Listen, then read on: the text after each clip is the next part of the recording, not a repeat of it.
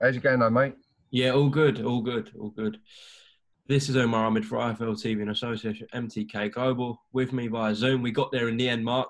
It's trainer Mark TIBBS, who's not in Portugal. I know you were in Portugal. You're back in London now. How comes you came back, Mark?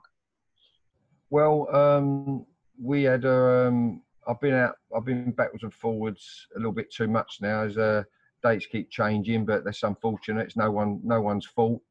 It's just because of the times we're in. And yeah, we had I was working on the 1st of August, from the 1st of August, but I think it got moved to the 8th, and I believe now to the 15th. So I need to come back to see my son because he's started school and whatever. So yeah, I mean, he's out there. Dillian's out there with a competent team with Ruben Tabliaris and Peter Mascarpone, whatever his name is. Sorry, I hate to be rude there. French Italian guy, very very capable in what they're doing of. So they know not to overcook him. Simon Evans is running the sessions from Loughborough University. They're doing a good job. Michael Magic Hands. I love working with Michael. Yeah, he's a good guy. And so yeah, he's got a good competent team out there. And Zab, boxing coach from IQ Boxing, they're all overseeing stuff and ticking him over. Seems like a sensible decision Dylan made at the start of this lockdown period, where he went to Portugal and kind of envisioned what was going to happen here. Because if he was stuck in London, he wouldn't have been able to get all this training in. Yeah, well, wherever we are, and Dillian himself, we've got contacts. He's got he's got the space to do what he wants to do. If he was in England, and we would have done it, we would have got it done. But Portugal is a perfect location, I've got to say, for a training camp. What I've seen of it, I've spent a week and a half, a couple of weeks there, is perfect, and a great location, great setup, great people over there, and this COVID's affected the world the way it's affected it, but I think we can see light at the end of the tunnel now. I think so, hopefully. Fingers crossed. Mark, before I come on to Povetkin and other fights that Dylan could be in a boxing ring, let me ask you about all this talk with Francis Ngannou and Dylan possibly going to the UFC, and then Ngannou coming to the ring to fight Dylan. I'm sure you've been keeping up and looking at all the rumours about it, and you spoke to Dylan about it, I'm guessing, as well, the Francis Ngannou stuff. No, I've not spoke to Dylan about it. I don't know nothing about, with all due respect, I don't know nothing about MMA boxing, to tell you the truth, fighting. It's not my scene, so I can't really speak on it. I mean, I haven't spoken to Dillian about it. First thing I knew about it was Dillian's guy come up to me the other day in the gym in Portugal and said, we're looking at fighting this guy, this Francis guy, top MMA fighter. And my reaction was, what is this, before Povetkin or after? So he said, I'll show you it anyway. So I had a look at the guy on the phone on YouTube, and yeah, it looks a little bit wild. It looks a little bit open, but it looks very, very tasty, I must say. But I can't comment on a sport or a craft. I'm not really. And I'm not up to date with it. It's not my thing. MMA fighting. It's a skill and it's a craft. And what I've seen of it, it is a skill and a craft and an art. So you've got to respect that. But I know nothing about MMA fighting, to tell the truth. I'm not going to make it. I'll do. Neither do I, to be honest, Mark. In terms of Alexander Povetkin, do you think on paper this is Dylan's toughest test, apart from obviously the Anthony Joshua fight, but that was early on in his career? But in terms of your Rivas's, your Parkers, do you think Povetkin is like the best guy Dylan's had on his record so far? Definitely, for sure. It's just he's not only his resume, his amateur experience, and all of them things. He's very, very, his IQ is on it. His IQ is on it. He's got power as well. He's got speed, and he's got the pedigree. So I'd say to date, this is Dillian's probably his yeah, for sure, his most experienced fighter to date, and you know, because of his amateur pedigree, and you know, he was an Olympian, and his professional experience as well. We've got a bit of youth on him that gives us a little bit of the edge, so that's a good thing. Mark, be brutally honest here. Do you think all going well against Alexander Povetkin and Dylan comes through that Dylan gets that WBC title shot in February next year when he's promised to have it? I hope so. I hope so. Otherwise, Mauricio Sulaiman is continually embarrassing himself, and I think, yeah, I'd hope so. And you know, I pray to God it happens if we get through Povetkin, for sure. Why not? It should do. And I think any of them fights up there, whether it's Anthony Joshua, Tyson Fury, or Deontay Wilder, he's ready for him now, Dillian. He's ready for him. Of course, we've spoken to Dylan so many times over God knows how many days it's been now about how frustrating this has been, but we haven't really spoke too much about this, Mark. Has it been on a personal level for yourself, you know, putting countless hours in the gym with Dylan day after day, that you're still waiting on this shot when, you know, there's an argument that you should have had it about a year ago already? How frustrating has it been for you, Mark? Well, listen, none of yous, with all due respect, none of yous will know the journey that myself and Dillian Whyte and you know, his closest members of his team that we've done since I started with Dillian.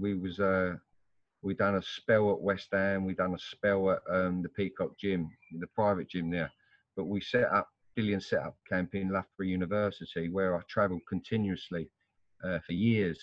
I camped there as well, but I mainly travelled it. I had a lot going on in my own life. You know, my new baby was born, and I had some deaths in the families, but I continued with my work with Dillian regardless, and got my head down. And through that hard work from Dillian and myself and the businessmen and a few members of the team, we got results, and we climbed our way to the #1 spot, and it wasn't easy. It wasn't easy at all. So yeah. Of course, I'm disappointed with Mauricio Sulaiman himself, and watching him change the goalposts from time to time, and watching how he communicates with Dillian, and he don't really mean it. It looks like to me. You know what I mean? I don't know, but I'm going to take one fight every time. I've got my nut down with whoever's put in front of us, and I've gave my input, regardless who we should fight at certain times. But Dillian's, no one could be more disappointed than Dillian Whyte himself, and what he's been through. And you know, we've all been through there with him. You know what I'm saying? So of course we're disappointed and frustrated, but we ain't gonna drop our guard down now. We won't give up. We'll keep going, and we'll do what it takes to you know, when it comes, we'll do what it takes to get the result that we want. I think there is hopefully a good chance we'll see Dylan in with either Anthony or Tyson next year. Let me ask you this, Mark. Of course, Tyson and Anthony are regarded as #1 and #2 in the world right now. They're seen as the best of this era. If Dylan was to go in the ring with either Tyson or Anthony tomorrow, of course they're massive challenges, but what do you see as the easier challenges? I know none of them is easier, but what's the more winnable fight in your mind when you're breaking it down for Dylan and seeing how to go about it, Anthony or Tyson? Well, for me, they're all difficult fights when you're world #1. But there's no preferences between. There's no preferences from myself between Tyson Fury or Anthony Joshua. There are two different approaches to fighting them two different styles, and I'm very, very confident and in Dillian Whyte adopting and adapting to the two different styles. I'll say that with my hand on my heart. It's just getting him down to his right weight, Dillian that is, and get him in the right frame of mind and the right people around him, and he will do that with Tyson Fury and Anthony Joshua. And either or either of them, I haven't got a preference. You know, I really haven't, honestly haven't got a preference. But he has to adapt. He has to adapt, and I'm confident he's competent in adapting to the style. But he's got to adopt and adapt from the get-go. You know, from the get-go. And yeah, so that's it. I think probably the AJ would probably easier to make, I guess, wouldn't it? You think so, Umar? What do you think? Well, I think whoever's got a WBC belt, so, you know, Fury and Joshua, we expect to be fighting for the WBC next year if Fury beats Wilder again, if Joshua beats Pulev. So whoever's got the BC, Dylan should have a shot at them next year, if that makes sense. Yeah, cool. In terms of the first fight between Dylan and Anthony, I know you weren't involved in that, but Dylan was so raw in that fight, and so was Anthony to some degree, to be fair. Yeah. How much do you think they've both developed, to be fair, Dylan and Anthony, since then? For sure, they've both developed, without a doubt. You know, looking back at the Joshua Dillian Whyte fight, the professional fight, for me, he headhunted a little bit too much. He headhunted a little bit too much in that fight, and when he did clip AJ, he looked a little bit novice-y when he clipped him, after he clipped him. But that is through that's because of, you know, where he was in his career, experience-wise. So if this time come again, although they've both moved on, I really feel that, with all due respect, Anthony's, you know, he's not got weaker, but we've all seen some weaknesses there in his later two fights, and with Dillian, he's just got stronger in every area, and that gives me more confidence in that fight if that was to happen, for sure. You see that night, obviously, where Anthony lost against Andy Ruiz last year. Do you believe if Dylan was in that ring with Anthony, the outcome would have been the same, where Dylan knocks Anthony out? I don't really want to talk about that. It's pointless. It's pointless. I'm not saying I'm undervaluing your question there, but, you know, it's irrelevant. What's happened. We're here where we're here right now, and yeah. So, you know, I don't really want to answer that question, if you don't mind, Umar. No, that's fine, Mark. That's fine. Out of interest, who do you see winning that fight between Fury and Joshua, if that's made? Fury and Joshua. Joshua's got a puncher's chance, but Fury's the better boxer. You know, I ain't got to tell you that. Fury's the better natural boxer. But AJ's got a puncher's chance. I mean, he's a proper warrior, AJ, when it comes down to it. You know, I ain't got to tell you that. Heavyweight boxing, yourself, you know. So, but it'd be a good fight if it comes off. You know, I couldn't put it's anyone's fight. It's anyone's fight. You know, it all happens on the night. It all happens about. It's all about the, you know, having good camps and no injuries and things like that. So it'd be a good fight if they both have brilliant camps. It's going to be a brilliant fight, and that's the fight that we want to see, I guess. Just lastly, Mark, how's Richard Riakporhe doing? Richard Riakporhe, yeah, I spoke to him a little while ago. He's in a great place in his head. He's realistic about the situation, what's going on right now, but he's looking after himself. Yeah, he's all right. I'm getting excited about getting back to work with him as well, and him trying to, hopefully he'll defend that British title a couple of times, get some experience before he moves on. But yeah, he's all right, Richard. He's good. We know Coley's expected a world title shot when boxing's back. Do you think we're gearing towards next year a massive showdown between Coley and Riakporhe, Mark?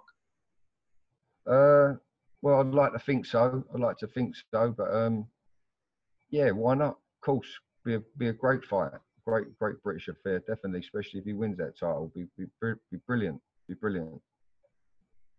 All right, Mark. Well, thanks for your time today. Are you going to get out to Portugal again, or are you going to stay in London now? Well, I was expected out there this week. You know, I was expected out this week. I've got a couple of things to sort out. I should have them sorted out today. With my business side of it. So hopefully, we can. I can get myself out there before the end of the week for sure. Definitely, I hope so. Anyway, Yeah, depending on this date, how this date is, but we're all in the same boat. So we'll see. We'll see. Well, the weather's definitely going to be better in Portugal than what it is in your background. So, yeah, I don't Absolutely. know. Absolutely. All right, Mark. Thanks for talking to us, and we'll speak soon. All right. Take care. Thank you, Umar. Take care, mate. All the best. Bye.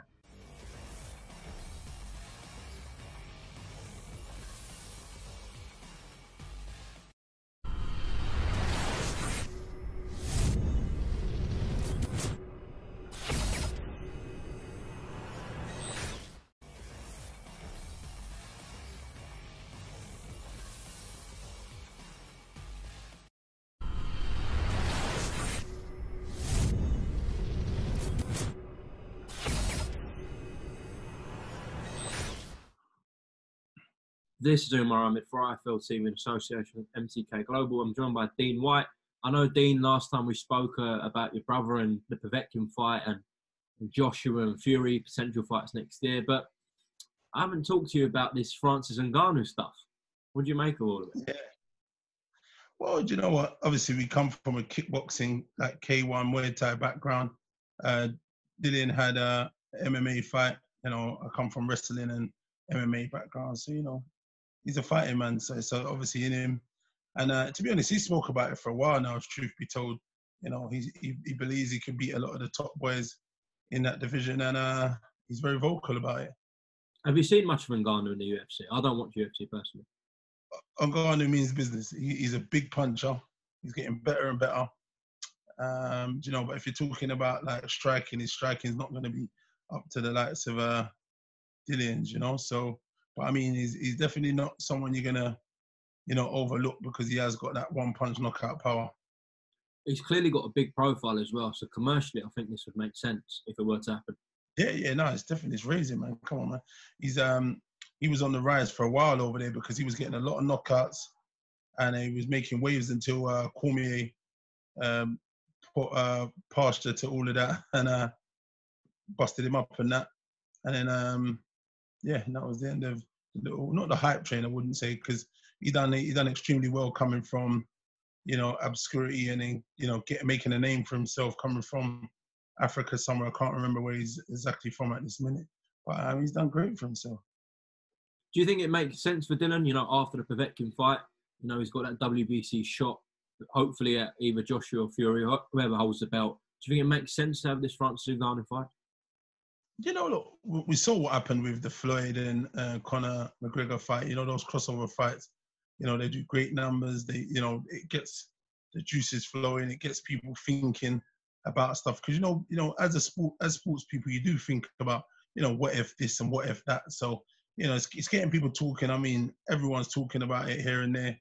I mean, it's one of those ones like, obviously, he's in a position now. He's got Povetkin fight. Once that goes, he's in a position where he's going to be waiting for the winner of the trilogy with Fury and Wilder. And then obviously there's talk of these are trying to make the unification fight with Anthony Joshua. He's meant to get his shot, but there's a possibility that they might try and push him out. So maybe that's what he's looking at, you know, because of that. But I mean, I don't know. Listen, this boxing game is very finicky and tricky stuff. And he's got to navigate the minefield. And that fight with Povetkin is no pushover by any stretch of the imagination. I know Povetkin's like 40 now, 41. But I mean, he showed in his last fight against Hunter, the very young, explosive, the guy with energy for days. You know, he went in there and he nearly got him out of there. So, you know, we could see you know, that there's still something left in the tank from Povetkin. So yeah, I wouldn't overlook him just yet. Dean, everyone's talking about Anthony Joshua at the moment. It's kind of gone from it's a national story, really, to be honest, at the moment. What he said at the Black Lives Matter protest in Watford on the weekend. I'm sure you've seen the speech. What did you make of it, Dean? Yeah, well, you know, I actually watched it. I watched it a few times. I understand he was reading from a document that was passed to him. And to be honest with you, I don't know. I think it's just been probably blown out of context by some people. But I don't think I've heard that people saying that he's racist and stuff like that. But I no stretch of the imagination that I believe that. You know, I think he was trying to send a message across. And obviously, if some people read it wrong, you know, that's up to them. But I kind of read into it a particular way. What was your thought on it? How did you perceive? Listen, I don't know whether that was his script or someone gave it to him. I'm not too sure. I've heard things that someone passed it to him. In the actual speech, I might be wrong, but I don't think he ever said, do not buy from non-black business. No, he didn't say what he actually said after. I'm not saying don't buy from anyone else, but what he's actually saying. So let me kind of break it down a little bit. So what I would say is this. I think he's more talking about unity in ourselves, in our own culture as blacks. You know what I mean? There's unity in any other culture, i.e. Indians, Pakistani, Chinese, Jews, wherever you are, Hindus, wherever you are, you know, there's that. So what he was talking about, he's talking about more about economic growth in the black culture. It's,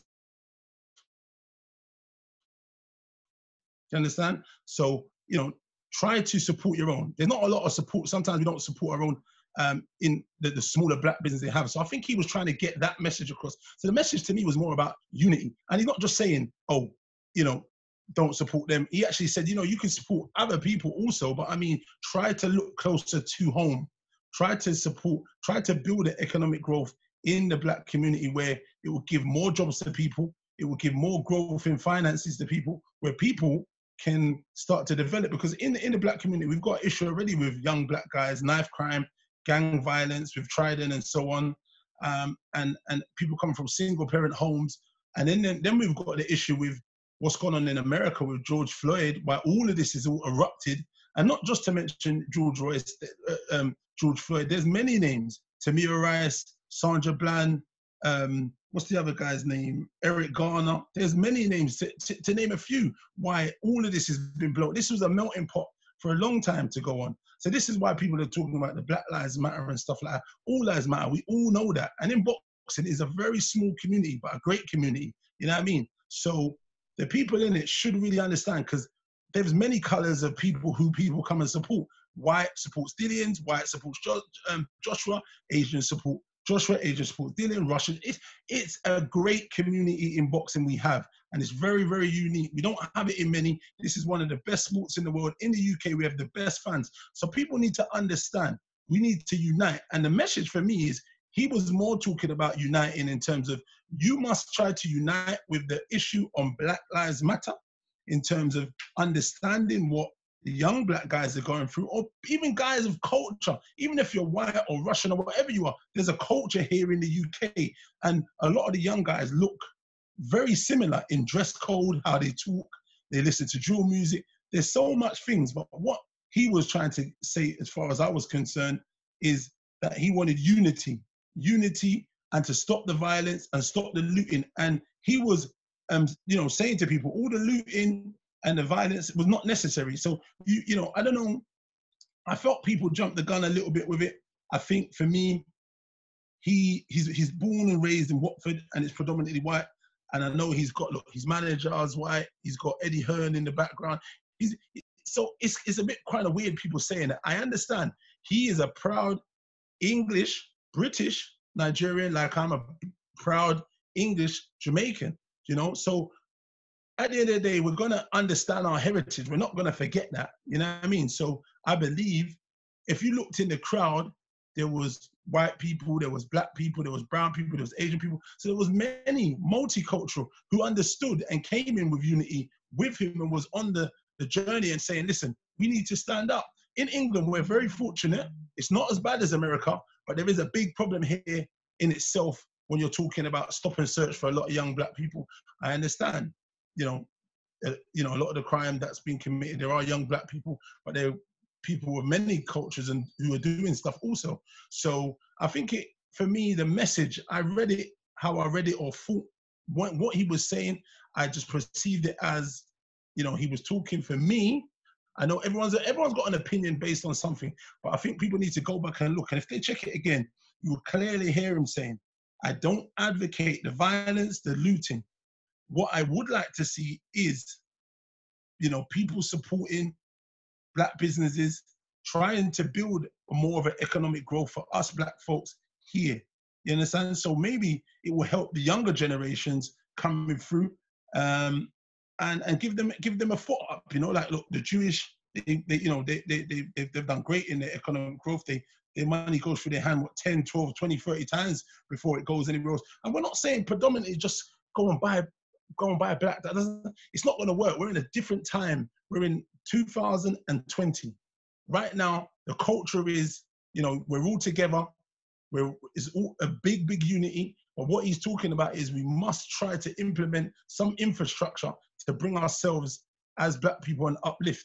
Do you understand? Because right now, look, a lot of the women, when they go and do their nails, they go to Chinese shops. When they buy hair products, black hair products are being sold by, Indians or Pakistani. There's not a lot of black businesses, owners that are selling our own products. When we go to buy banana, yam, plantain, people who know about these products, they're predominantly sold by people who are not from the Caribbean or Africa or anywhere that's predominantly black. So all it was is, I think it was more of a message to try and say we need to think about that and try to think of a way, because when you look at the culture at the minute, a lot of people eat Indian, they eat Turkish. I love Turkish, I love Indian, Lebanese. The culture is vast and amazing here. And when we're talking about boxing, like I said, I did an interview the other day. I can't think of anything more passionate and great than what we've got here. Because when you go to the events, even for myself, it's amazing for me that the fans will chant my name when they see me. Dino, baby, listen, it can't be beat. Do you know what I mean? So the family, the closeness, the bond, what we have, people need to kind of try and get behind what we're saying and not think it's black versus whites. It's definitely not that. It's not black versus the rest of the world. It's not that. We're just trying to make a standpoint and say, what, Black lives matter. Everyone's life matters, of course. But at this juncture here, we want the support of people. If they're supporting in boxing, if they're behind us, let's try and get behind us.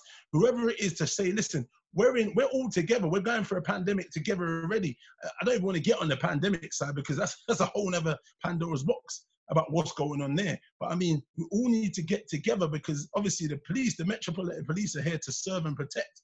And that sometimes they're not, it's just not blacks who's having a problem, there's whites having a problem, Asian problem. But we need to unite together and get our voices heard.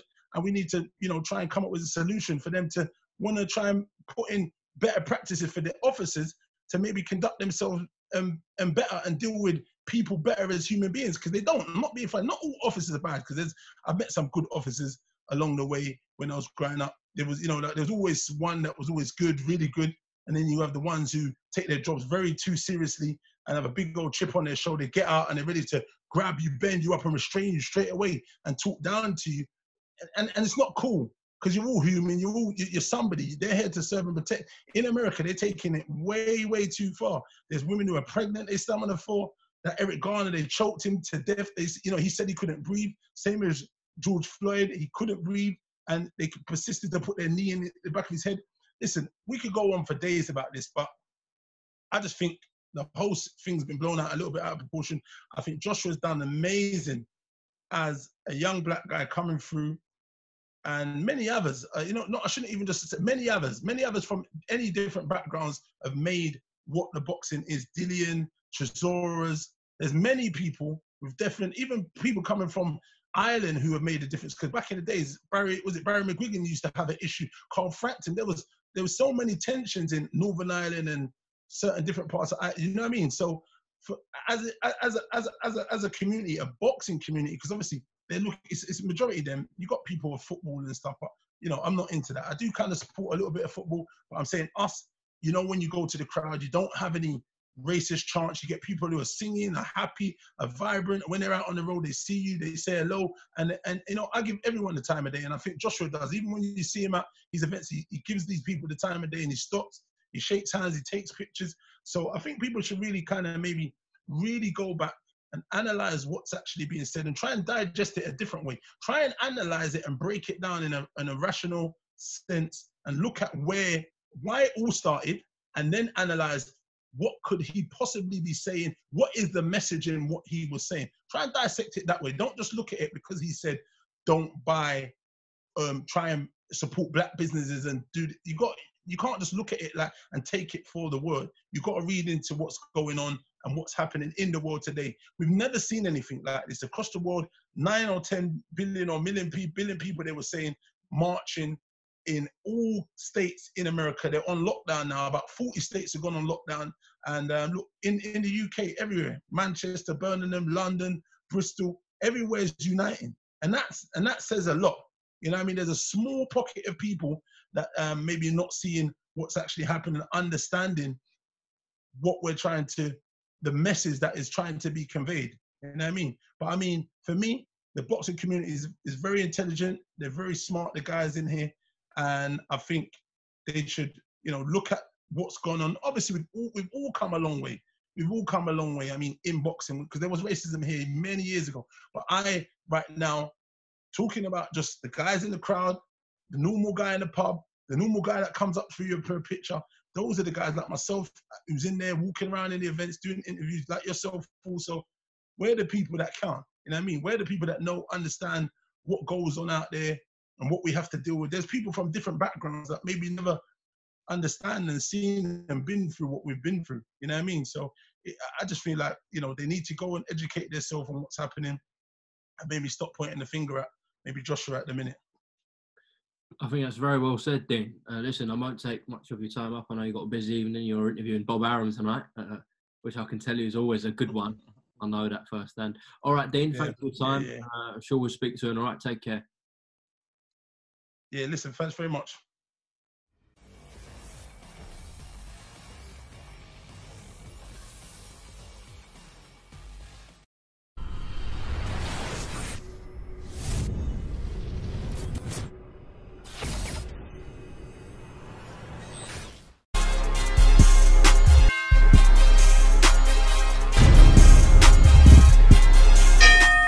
Floyd here, back on Behind the Gloves with another news update, keeping you guys up to date with all things boxing. Now, yesterday I just reported on the Floyd Mayweather and Conor McGregor beef restarting, you could say.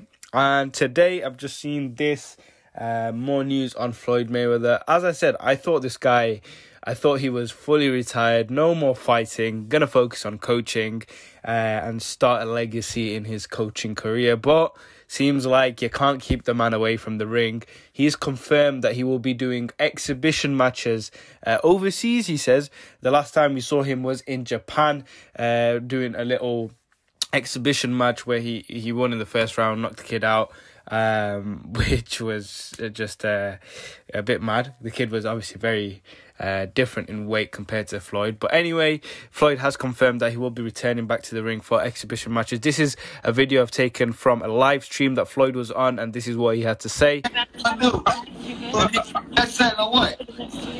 You said what? I said, what you gonna do? You gonna get in there and touch something or what? Am I gonna get where and fight? Am I gonna fight again? Yeah, are you gonna get in there and touch something again or what? No, I got a couple exhibitions I'm doing. I got a couple exhibitions that I think I got you know me, I'm doing a little exhibition, a little overseas. Yeah. It's paying though. I already know. I said if my boy back in the gym, I already know what he's doing. No, I'm doing a little, you know, I'm keeping it's helping the fighters, keeping the fighters sharp. That's it. Yeah. And there you have it. That's his confirmation.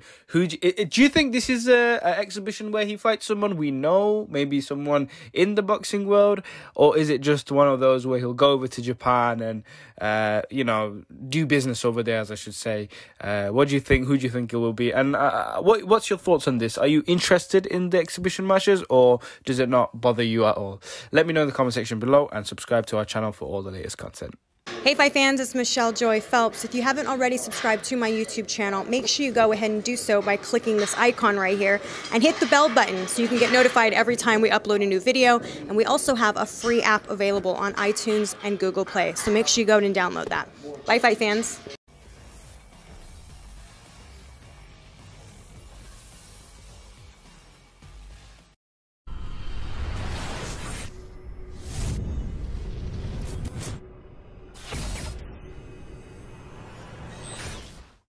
This is Omar Ahmed for IFL TV in association with MTK Global via Zoom.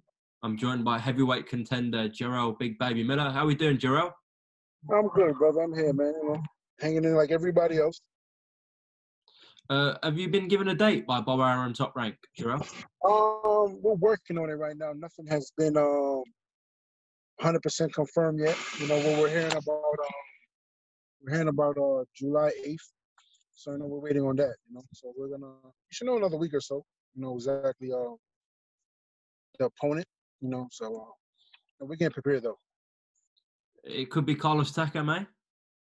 Yeah, man. We've been hearing about TAKAM for a long time. I think it'll be a great fight coming back. Put him on his behind, and on to the next. So sooner the better. I bet you're glad you signed with Top Rank. Obviously, the first people bringing boxing back. Yeah, most definitely, man. Like I said before, it's been great talking to Bob, and he's very animated about my return and figuring out what's the best road to take, and I can't wait. JARRELL, let me ask you about these crossover fights that we're hearing about. It seems like Dillian Whyte and Francis Ngannou might get it on. What do you think about boxing and MMA crossing over? I mean, if it makes dollar, it makes sense. It's okay. If you feel like you can get in there without any injuries and have a fun fight and get a good win out of it, so be it. But MMA is a very dangerous sport. And coming from a martial arts background, a lot can happen in an MMA fight. Cuts and getting kicked and kneecap, all kind of crazy stuff. So it has to make sense. And that makes money wise, and God forbid if you get an injury, you have time to recuperate. I asked you that because I know you're from that martial arts background. So would you ever consider an MMA fight, maybe, later down in your career? Yeah, most definitely. I think if it make like I said, if it make dollars, it makes sense, and I'm able to do that, then I don't see why not. JARRELL, we're living in a bit of a crazy time at the moment where there's protests across the world. There's loads in London where I am. I'm sure where you are, there's loads, and we know every state has protested and spoken up for what's going on at the moment. What are your thoughts on what happened to George Floyd so tragically and the events since, JARRELL? Yeah, I mean, listen, man. Police brutality is nothing new in the United States. Racism is real. I mean, I've seen it and felt it firsthand for many times. Growing up in New York, growing up in Brooklyn. But I have quite a few family members that's NYPD and corrections officers, and I always tell them, it's a thin line, and you have to be careful. And just because I know you're part of a team, you can't be involved in some of the BS they're doing, because it becomes a point where it's a moral thing. Not even that you're having the next guy back, it's being moral. You have a moral obligation to, to serve and protect, and, and God or Allah is watching you. So I'm trying to say, so you have to do what's right in the eyes. You can't just follow the masses because, this person's on your team. You got to do what's right. So, it's crazy. New York, the looting got a little crazy. Our last day of curfew was yesterday. You had to be off the streets at a certain time. And it's nuts. It's definitely been nuts. But, sometimes you just have to separate yourself from negativity and constantly just pray and keep moving forward and do what's best for you and your family, and stand out against the oppression. But at the same time, you have to watch your back. As a Black American, do you have hope in your heart that this situation with racism can get better one day? Yeah, most definitely. Most definitely. And that's the goal that I've always had in mind when I become heavyweight champion of the world, is to constantly speak about these things. I've been very active in my community over the years. I'm trying to say, and especially other countries as well too. And it's only going to get deeper. It's only going to get deeper, and hopefully that, with the more as things get in the front lines, as we see in the media, and people of all color are standing for the Black Lives Matter movement, that things will get better. Because it's not just Black Lives Matter. It's Black Lives Matter, Brown Lives Matter, all lives matter. And it's a continual part of growth. We have to get the old Jim Crow people that still have that kind of mentality, and the new generation that doesn't really think like that. And we want to see everybody live together and get along. And Joshua did a speech at a protest this weekend in the UK, which has gathered a lot of media attention. Have you seen his speech firstly, Jarrell? No, I have not. Okay, just to summarise the heat he's getting, he essentially said that black people need to support black businesses more. Some people interpret it that what should you not buy from white and brown businesses. He never explicitly said that, but he said that we should support black community, black economics, black growth. What are your thoughts on this, Jarrell? I think, I have to agree to him on that, because if you go to any other neighborhood, especially in Brooklyn, the Russians support the Russians, the Hispanics will support the Hispanics, you have the Jews support the Jews. But if you go to the blacks, a lot of blacks don't support their local blacks. They go to the Jews, they go to the Europeans or the white establishments, and they can find a lot of things in the black community. So I'm trying to say, we don't support one another unless you're already big. Is I'm trying to say, and he's 100% right on that. I feel like we do. That's the only way we're gonna able to get our respect, is when we control our dollars. We control our dollars in the black community. We're some of the biggest mass. What's the word I'm looking for right now? Not producers. We buy a lot. Yes, we don't produce enough. Is I'm trying to say. So once we change our dollars to producing, then other than buying other people's products, that's power of the money. And that's power where the money goes to, So we have to support one another. You know what I mean? And the economic factor that is that the more that we buy from another, we can change and make direct changes in our community. Because if we keep supporting other ethnic backgrounds and we're getting the least out of it, what's going to happen to us? We all our money goes out of the community. And it was a big study a long time ago that a Jewish dollar stays in the community for up to like 10 to 15 years before it leaves. Once a black community or black person gets a check, by the end of the week, that money's gone. So we have to really sit down and study our economics. And he's right on that. He's not saying that from a race standpoint. He's just saying you got to support your brothers and sisters like anybody else. So I have to agree more on that. But a lot of people are going to try to scrutinize certain things you say. But on that point right there, what AJ's saying, I would have to agree with. Jarrell, moving on, I saw on your Instagram story, I think it was yesterday, something about Deontay Wilder, fight with Malik Scott, where allegedly it was fixed. What do you know about this, Jarrell? Well, I heard a couple of people hit me in my DM, was like, there's supposed to be some kind of lawsuit or investigation. I don't know how true it is. It was just somebody tagged me on, and I thought it was funny, and I reposted it. So I don't know exactly how detailed it goes into on a lawsuit attorney side. I don't even know. Honestly, I don't even care, But I thought it was just funny that it was like a phantom right hand that hit Malik Scott, and he went down. So anything is possible. I don't know for sure, but I thought it was funny. I mean, you as a reporter and investigator, you should do some digging into it. But I don't know how deep it goes. I thought it was funny. Somebody tagged me on it, and I just reposted it. Jarrell, it's expected, Tyson Fury comes through that third fight after the second fight they had with Wilder. Let's say that situation occurs. I think a fight with you and Deontay Wilder makes sense, no? I think a lot of fights for me, a lot of fighters make sense, There's a lot of different avenues we can take right now. The main thing is getting in them rankings as soon as possible and doing this strategically right now. Having everything, our P's and Q's and our I's dotted, So, I mean, there's a lot of different fights that can happen right now. We heard about Manuel Charr for the WBA belt that will get me right back in the mandatory position. It's a lot of different things, a lot of different aspects. The main thing is sitting down with the team and figuring out what's the best route to take. And then once we come up with the game plan, let's execute it strongly and nonstop. Does that fight get you going, though, that Deontay Wilder one? Almost definitely. Any one of these top three guys get me going. You know what I mean? Gets me fired up to hear their names, you know? But like I know, so we have a lot of homework we've been doing, and we just want to get back and ring as soon as possible. We don't care who it is, where it's at. We want to knock somebody's head off and prove to the fans and the people that Big Baby's 100% right, and we're doing everything about a book. And what happened the first time was a mistake, and, you know, I'm a fighter. What's the situation with coronavirus there like now? Because I know New York was horrific. Yeah. I mean, listen, man, it's all of a sudden we start rioting and protesting. All of a sudden there's no coronavirus.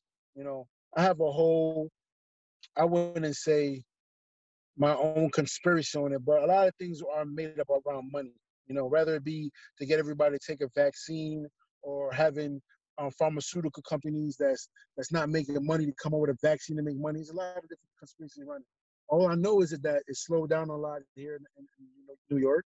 And ever since we've been protesting, there hasn't been any new cases of it for more than almost 48 hours. So 24 to 48 hours. So, you know, God bless everybody that's still here. We did lose some people to it. New York is lively. You know, got a lot of kids right here in Brooklyn in front of me that's playing in the streets. So, you know, I'm just happy to see people out having fun and trying to enjoy the day. Are you being extra cautious? Because I know you've got a fight date coming up. Yeah, I mean, I'm doing the same exact thing I was doing, you know, gym, home, my son, my family, you know, nothing really crazy, not a big group of people, you know, no more than probably 10 to 15 guys, really, or 10 to 15 people. You know, I'm kind of still keeping my distance because, you know, we don't want to have any kind of mistakes, accidents, or nothing coming up with my fight. We want to get in the ring and handle business. So, yeah, I'm keeping my distance to a point, but I'm not really in big crowds. You know, that's the main thing. Jarrell, before we end, have you just got a message to any heavyweights watching this video? I'm coming with a vengeance from hell. You know, I'm coming with a vengeance from hell, and everybody's going to get this work. Everybody's going to get this work. I don't care who it is. If Dillian Whyte want the smoke, we get the smoke. TAKAM want the smoke, he get the smoke. It don't matter who it is, I'm coming for everybody's neck, and I'm not having no mercy. Managers and promoters, too. All right, well, shout out to Damon and Wasserman for setting this up. Jarrell Mirror, thank you very much for coming to IFL TV, and catch up with you soon, all right? All right, baby. Team Wasserman, let's go, baby.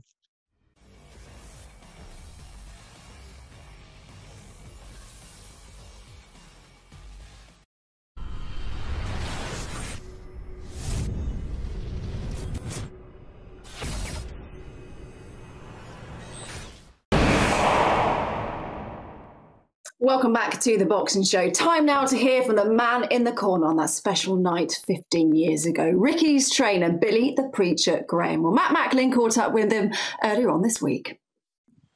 I can feel it now. You know what I mean? I can feel it now. I remember it exactly. I tell you, I remember we stood there. I forgot to put my badge on. The same thing happened with the Mayweather fight when I was with you walking to the Mayweather fight. I forgot to put my badge on, because I'd been warming Ricky up on the pads. And this official said to me, he said to me, I'm stood next to Kerry Case, and he said next to me, he said, do you know what, I should officially stop you from walking into the ring now because you forgot your badge. Well, I can't say what I said to him really, but... In the nicest possible way, you told him to jog on. In the most horrible possible way, I told him to jog on. So then, you know, the fight goes, the first few rounds, which you were nervous about, they're kind of out the way now. You're coming into that middle part of the fight. Can you remember what you were saying to Ricky in between the rounds at that time? Me and Ricky in the corner, me and Ricky in the gym. Oh, we know each other. He can read me. He can read me as good as I can read him. Do you know what I mean? And everything's prepared. We talked about every possible, you know, outcome, every possible thing what could have happened in the fight. If this happens, do this. If this happens, do that. But the first 4 rounds was really nerve-wracking. But Ricky, as usual, he was right up for it. You know what I mean? It's been a grueler. They're both knackered. It's going to be close on the cards. You know, when then you realise the fight had been stopped and it's over and you've won, and Ricky Hatton is the new #1 man in the division. Take us back to how you felt. I just looked round to check to see if there's any like distress in the corner or something like that. You know what I mean? I just turned round and I seen Dave Parrish just wave it off. I looked at Ricky I just said, it's over.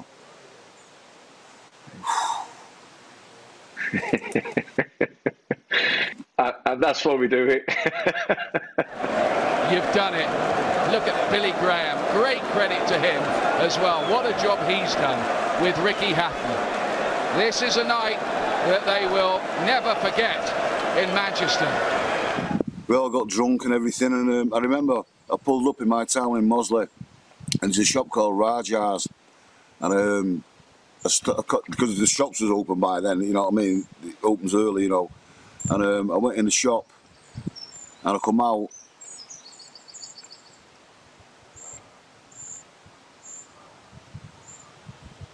and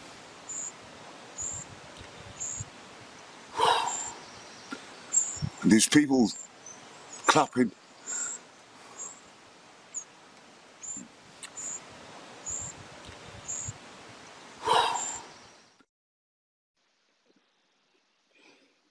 Well, that's made the hair stand up on the back of my neck, Ricky.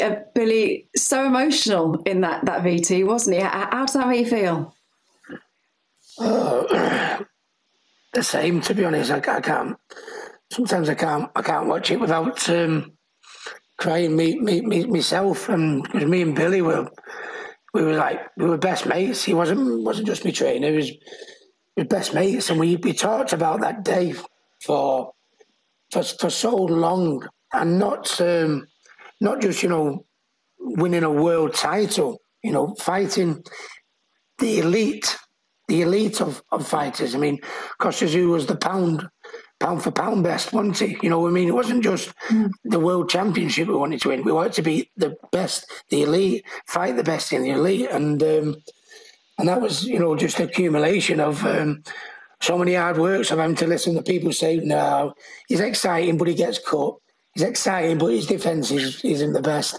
And it was like a big, polite 2 fingers up to everyone that had said, you can't do it, you can't do it. Because, you know, they were questioning my word and questioning Billy's word as a trainer, if you're thinking it from that point of view. And it was just like, you know, and it said that it would go down as one of the best wins ever in a British ring. And those are the fights that me and Billy talked about for 16 years of age, sat on that step at the gym in Salford, about the fights we were going to be involved in and the people we were going to beat.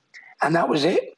That was it. It was like we did it, you know what I mean? And I know there was fights on there on in after, you know, further down the line, but that was it. Done, cemented. We done the job. And it was still 15 years on, still very, very emotional to watch. Brilliant. Totally understandable, Ricky. I'm going to bring in someone that you and Billy Graham know very well, our very own Matt Macklin. Matt, let's just talk about that special partnership between Ricky and Billy. They just seem to know each other so well. They could read each other so well. Yeah, they were completely in sync. They just really, you know, we talk about great trainers, and we always say, you know, certain trainers suit certain certain fighters, and not just his style of fighting, but his personality. They really suited. As he said, they were best mates. And, you know, Ricky training with Billy from 16 years of age, really had that chance to kind of mold him like putty, almost to mold his style and to envisage where he was going to be and what kind of a fighter he would be when he, you know, reached his peak. And I really think that night against Kostya, that was just the perfect night for both of them. I mean, Ricky, that was his finest hour, in my opinion. But tactically, technically, style-wise, Billy Graham, as a trainer, as a coach, he was made for Ricky Hatton, and Ricky Hatton was made for Billy Graham. Absolutely. Ricky, just talk us through the tactics on the night, because you executed the game plan perfectly.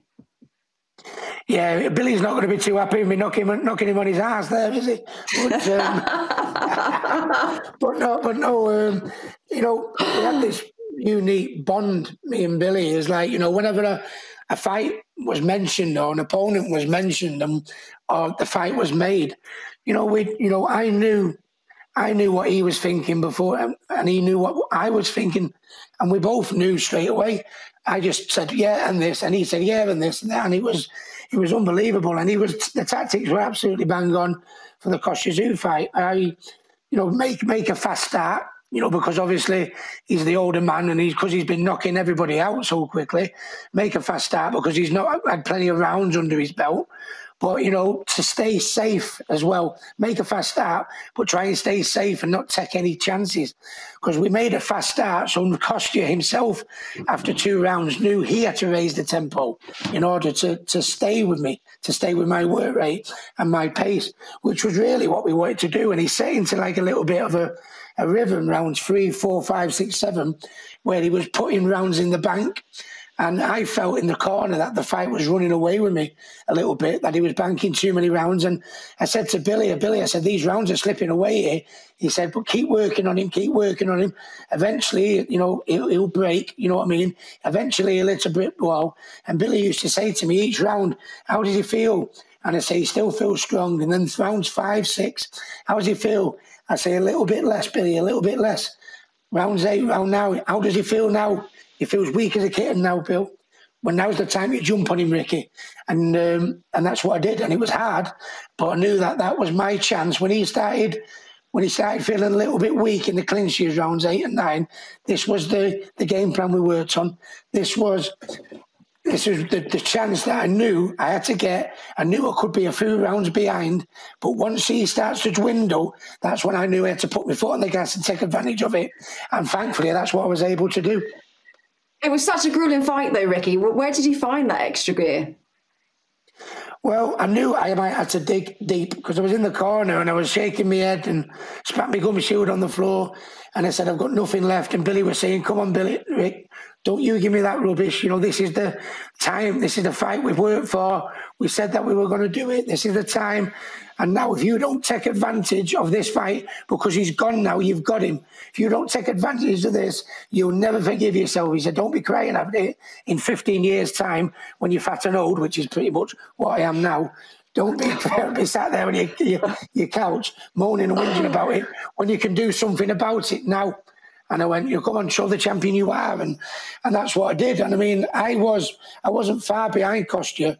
But because I knew that was my moment, even if he had to quit on his stool and he had to go out there for another round, I'd still find that extra. And, you know, I think that's what the good champions do. You know what I mean? Absolutely. Can you remember the moment when Billy said the fight's over? The fight's over, and I thought, thank God for that, you know, and I jumped up and I hugged him. And you could see how I just collapsed on me back. I didn't have the strength to even celebrate, you know, and Billy's picking me up as if to say, get up here, come here. And I went, no, I haven't got the strength, you know, he was just emotional. I started crying, and I don't think we've stopped crying since. And it was like, you couldn't have written.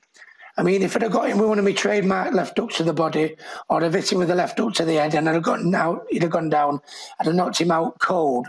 It couldn't have, and it wouldn't have been as good an ending as it was on the night. You know, having such a formidable champion on his stool say, no more, please leave me alone, I've had enough. And then to do it in my home crowd of Manchester with the support behind me, like we had. And then if you remember, after the fight, I got the microphone, congratulated Kostya on what a great champion he was, and he got the mic and said, Ricky was the better man, you know, if you need any help in the future, Ricky, I'll always be there for you. You know, it's end of the rainbow, fairy tale tackle. Do you know what I mean? You couldn't write that. You couldn't write it. If you said to me, how could you want this fight to end? Him saying, leave me alone, no more, in Manchester, quitting on his stool, and us showing such wonderful sportsmanship after. That's what this game is all about for me. You became a British boxing great that night, didn't you? Just how much did that night change your life? It changed my life, massive. I don't think I've changed. I'm still the little Manchester scallywag I've always been. But it did change my life. And I think what the unique thing was from that, they called that my Mount Everest. Do you know what I mean? And, you know, yeah. Once you've reached Mount Everest and that was your pinnacle, what you've done, you know, how are you going to go on from here? And, you know, I ended up winning 4 world titles in 2 weight divisions and fighting the likes of Mayweather and Pacquiao and Malignaggi, Castillo, became a 2-weight champion, you know what I mean? It's, you know, so even though that was my rainbow, I climbed Everest a few more times after that as well. And I think I'd have done better against Mayweather and Pacquiao if I hadn't have been such burnt the candle at both ends, because Kerry Kays and Billy always said to me, one day you kept getting away with it, but one day your lifestyle will catch up with you. And I think when it comes to them two fights, I think it had caught up to me. But that night against Kostya with a referee that, when he was at a distance, let the fight flow. When he was close, let the fight flow. I think I'd have beat anyone that night, including Floyd. And people say, you know, I'm not saying I'm a better fighter at Floyd, but I think if the right tactics on the right night at the right time, even the best can beat. And I think if I fought him that night, I think I might have beat him. But who do you know? Well, do you know what, Ricky? It's much more to come from you. But you stay with us for the rest of the programme. More to come from you after the break. The phone just rang, so you might want to pick that one up. Also, we're going to be hearing from Frank Warren as well after the break. Stay with us. I'm not sure how many of you have seen this interview right here on the Pep Talk UK YouTube channel with Mickey Theo, but he is now claiming that John Fury got knocked out in a couple of bare knuckle fights back in the days when he was in his prime, in his late 20s, early 30s, by some guy called David Campbell. He says that John Fury started on this David Campbell in a workshop, but it backfired, and John Fury ended up getting beaten up. He also claims that John Fury started on this David Campbell guy a second time, and it backfired again. John Fury came off second best. And then this David Campbell guy, according to Mickey Theo, turned up at a gypsy campsite looking for a third fight with John Fury, but John Fury refused to come out of the caravan that he was in. Again, this is all according to Mickey Theo. Now, John Fury, we all know, was a professional fighter back in the days, also had bare knuckle bouts and what have you, so he's a legit tough guy. Nobody's going to sit here and say John Fury is not a tough, he's a tough guy. However, even tough guys know their limits, at least most of them. John Fury, over the past few years, since coming out of prison really, has been acting like he has no limits though, because he's been calling out Lennox Lewis, David Haye, Tony Bellew, Mike Tyson, Dana White. I mean, there's just no end of people who John Fury has been calling out. Now, Mickey Theo responded to John Fury's claim that he's the best 50-odd-year-old man in the world. And obviously, he said he wanted to fight John Fury in a boxing ring. John Fury kind of flip-flopped on the idea of fighting Mickey Theo in a boxing ring. Last we heard from him, he wanted a bare knuckle, all in with Mickey Theo. And Mickey Theo's not going for that. Well, if John Fury's not interested in a boxing match with Mickey Theo, or Mickey Theo's not interested in a bare knuckle with John Fury, then perhaps if John Fury is so desperate for a challenge, because he did say, I remember watching an interview with John Fury, I think it was around the time when his son fought Klitschko, either before or after. And he said he wished that there was something for elder retired fighters to be able to do by way of competition. You know, he wanted, like, he talked about some kind of no holds barred, bare knuckle, all in battle royale for older retired fighters to be able to get involved in. Well, if he doesn't have any worthy challenges for that, is this David Campbell guy still alive? Is he still around? Is he free? Is he in jail? Like, where is this David Campbell guy? Did this even happen, what Mickey Theo is describing?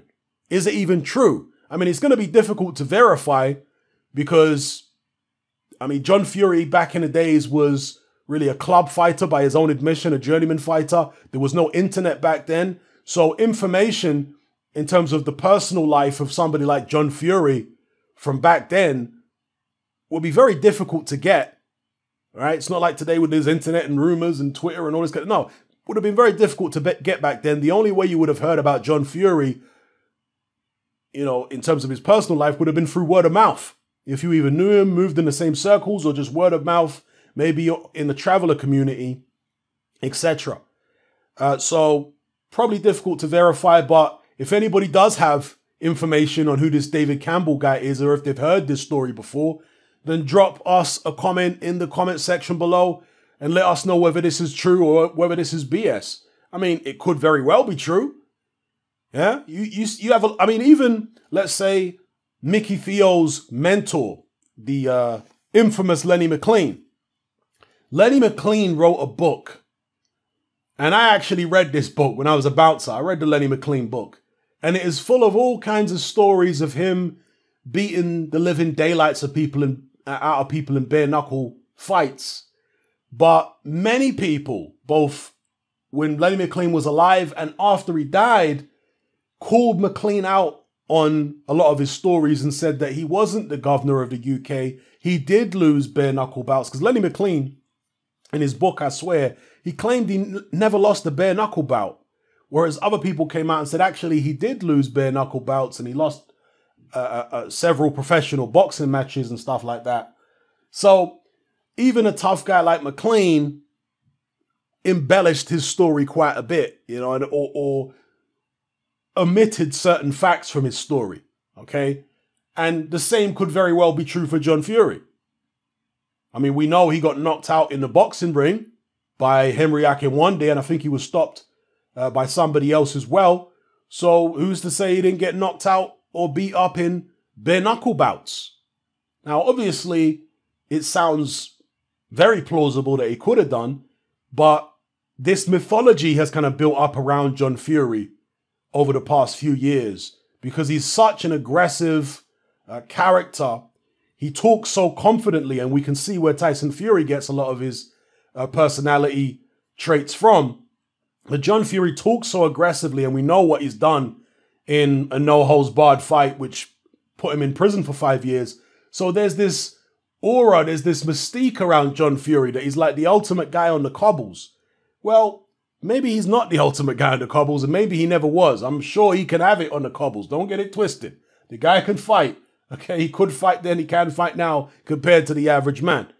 But there may be other bare-knuckle fighters out there who didn't really see John Fury as a personal threat to them. Perhaps this David Campbell guy is one of them. According to Mickey Theo, he dealt with John Fury several times. So John Fury is a very prideful man and clearly still relishes combat. Well, he makes out as though he still relishes hand-to-hand combat. Is this David Campbell guy available? You know, could he be someone worthy of fighting John Fury in any capacity? In a bare knuckle? In the ring? Because there's a story there. If what Mickey Theo was saying is true, John Fury has the chance to get revenge on this David Campbell guy. And look, I'm not trying to encourage some old men to fight or anything like that. All I'm saying is John Fury seems so keen on calling everybody out, from Mike Tyson to David Haye to Lennox Lewis to Tony Bellew and all these other people.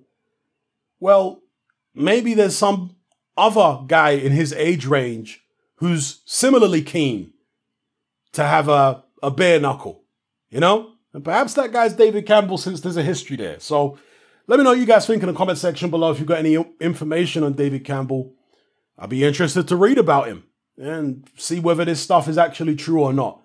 And as far as the Mickey Theo situation, it looks to be dead in the water right now, because John Fury hasn't responded since that infamous rant where he said he wouldn't fight in a boxing ring. It would only be all in, no holds barred, in his backyard or in Billy Joe Saunders' yard. So that looks to be going nowhere. Some people have said that they wouldn't be surprised if John Fury confronts Mickey Theo at a boxing show somewhere. You know, him and some of his friends turn up at a boxing show and they just confront Mickey Theo face to face. Yeah, that could happen. Mickey Theo doesn't seem to be particularly concerned about that. And who's to say that Mickey Theo's going to be on his own if something like that did happen anyway? Maybe Mickey Theo's got an old school tough guy crew with him as well. Let me know what you guys think in the comments. I'm out.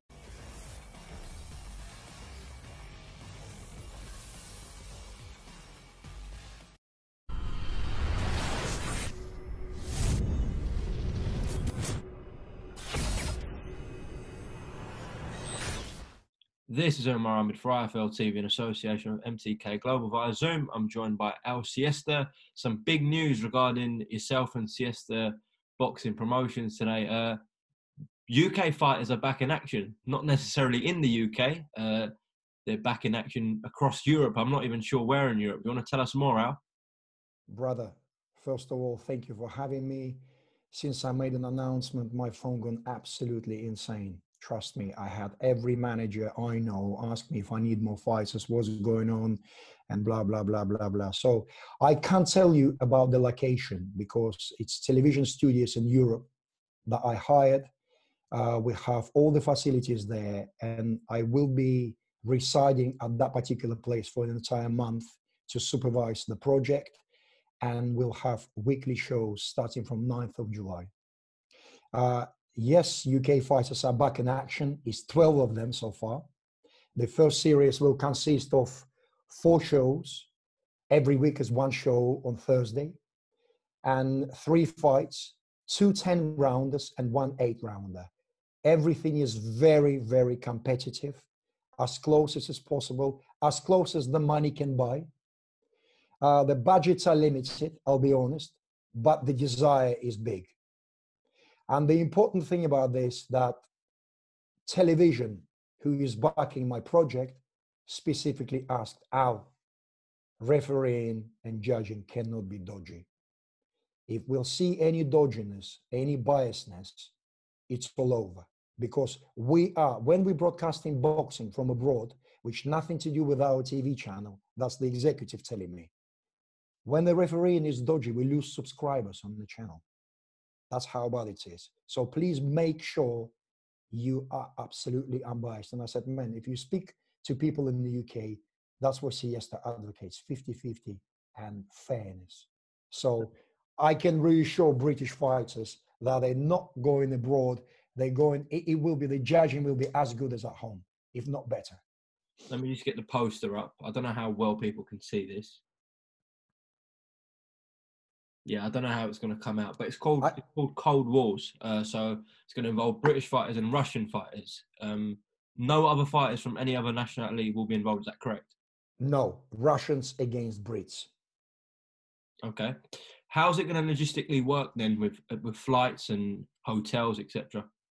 From 1st of July, entire Europe is open. Okay. And it's open completely in terms of you don't have to self-isolate. In fact, I think they are thinking to cancel the COVID-19 testing after 1st of July because there's a new study apparently that it's actually quite passive. And people with symptoms such as coughs, temperatures, and so on and so forth, that's those kind of people are contagious.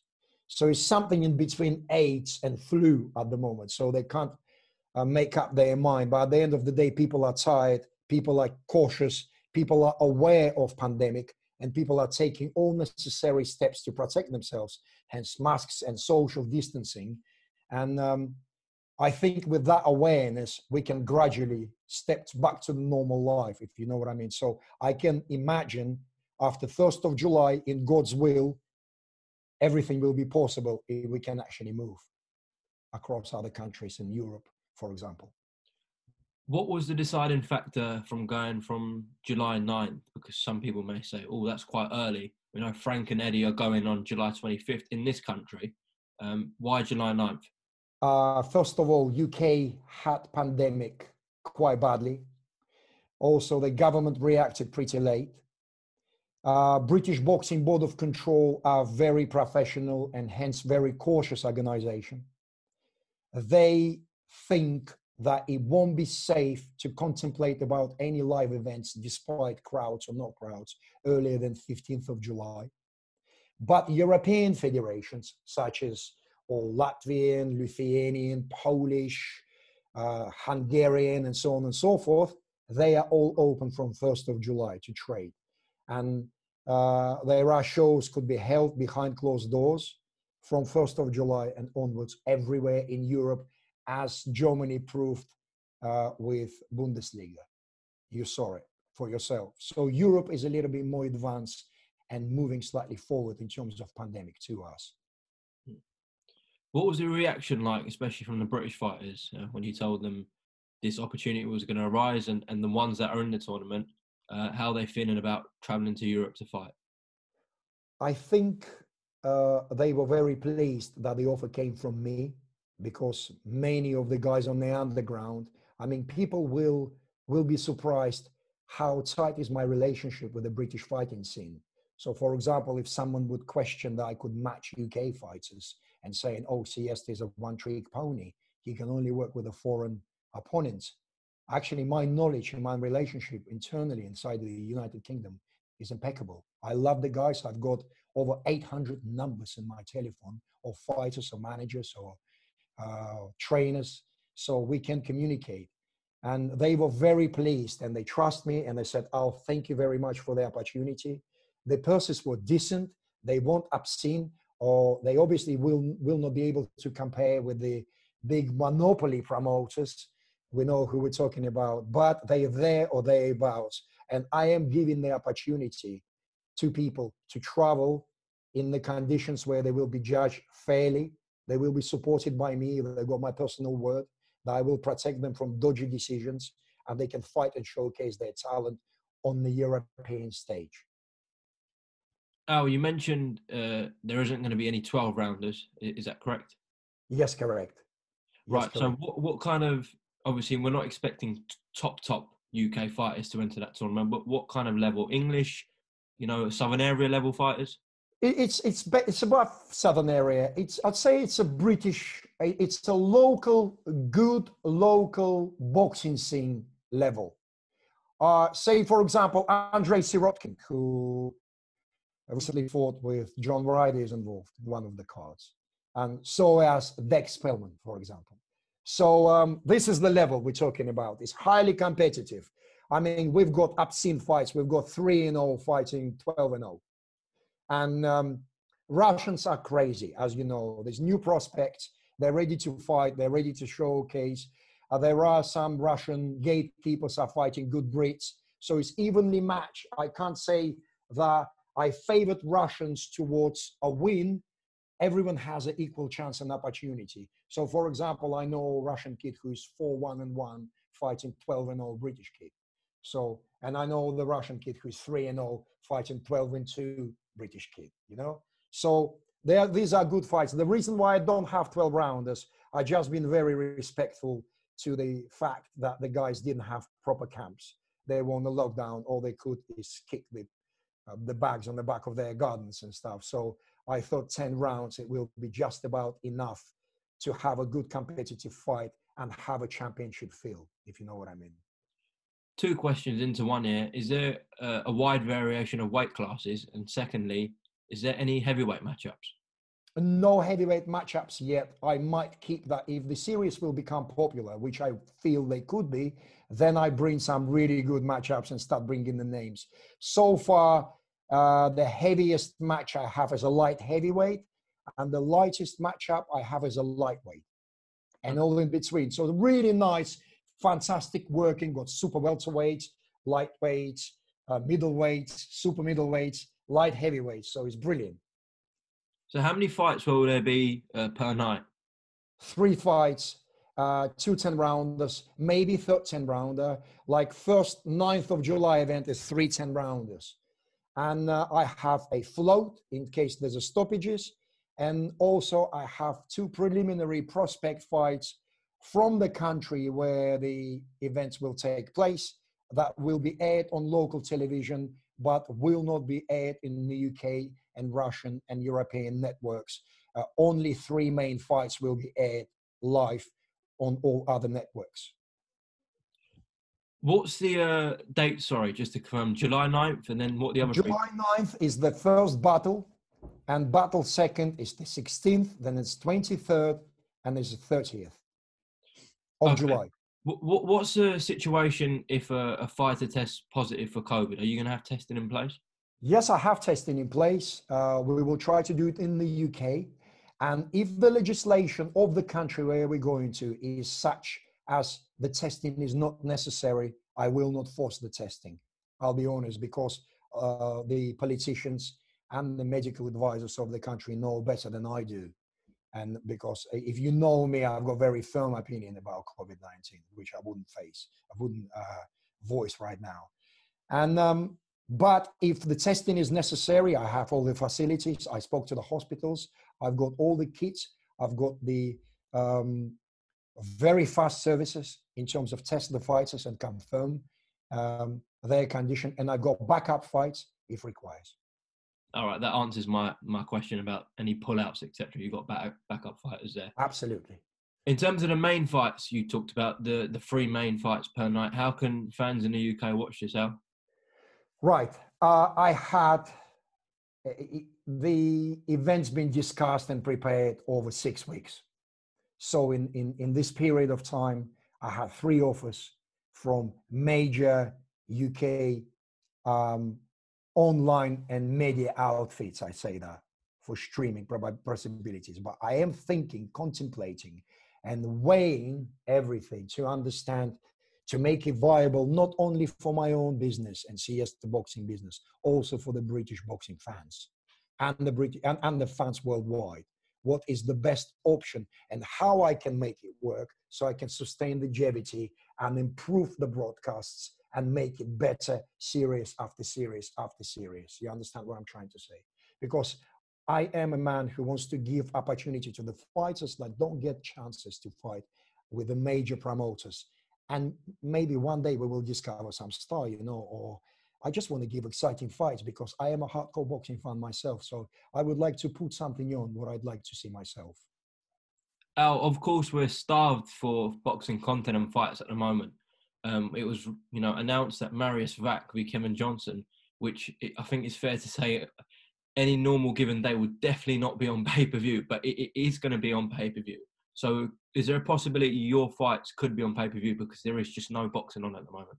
There are possibilities to go on pay-per-view, but I don't like to call it a pay-per-view.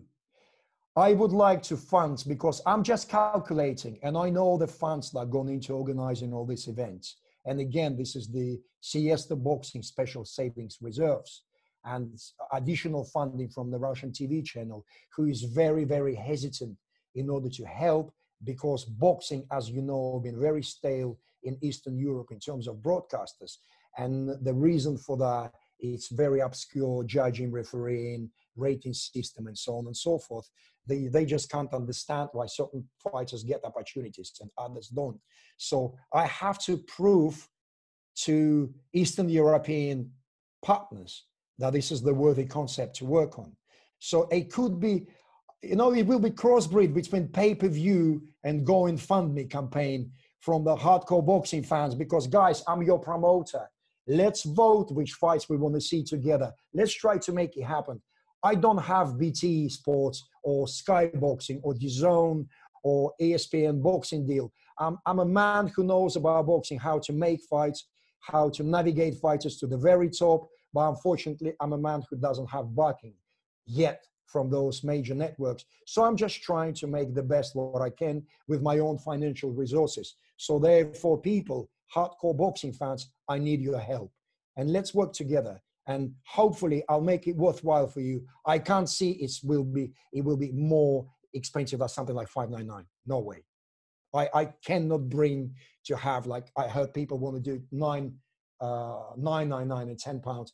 I can't. So if it goes pay-per-view, I will offer the exceptional deals on early birds and purchase all four events up front and so on and so forth. So I am calculating. My P&L at the moment doesn't adapt, but it doesn't adapt in here, but it adapts here. Do you understand what I'm saying? So I want to see these events, and I'll make sure they're happening. Well, Al, best of luck with it. Look forward. Thank you. Just before I let you go, a couple of things. Any updates on Chris Congo and Luther Clay, your man Luther? Yes, I spoke to both guys. They are in camp. They're training. They're hoping to come out in August. I haven't heard from Eddie Hearn, believe me or not. Hopefully, I will hear from him very soon. I just saw some tweets about he had his birthday yesterday. So happy birthday, Ed. I didn't know it. I mean, welcome to 40. So I know you're 40, so you're 41. It's beautiful times. You've got you on your peak. So the sky is your limit, and I wish you all the best and your family. Yeah, as far as I know, the fight is on. Everyone is buzzing. Luther is back to the dog mode, and he's ready. So it's all great, man.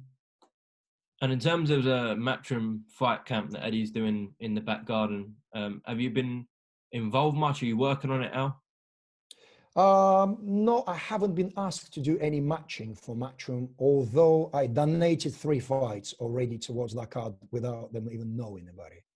So, and they know the fights I'm talking about. They will put off the cuff by me in the moment of boredom and got presented to Matchroom, and I think they're great. I think they're great. So all good. All right, Al SIESTA, thank you very much for your time. Best of luck with the 4 separate cards you're going to put on. Is there anything you'd like to add before we go? I'd like to add, guys, I really need your support. I love you. I was missing boxing as much as you were. So let's make it happen together. I will keep you updated where it will be aired, how we're going to do it, who with, what partners, what sponsors, and so on and so forth. I will give you every single detail about this event so you know exactly what's happening. I mean, let's look forward to it. I'll be working for you very hard, guys. Thank you. Omar, thank you to IFL as well for having me. No worries, Al. Take care. Speak soon. Thank you, man. God bless you, man. Bye-bye.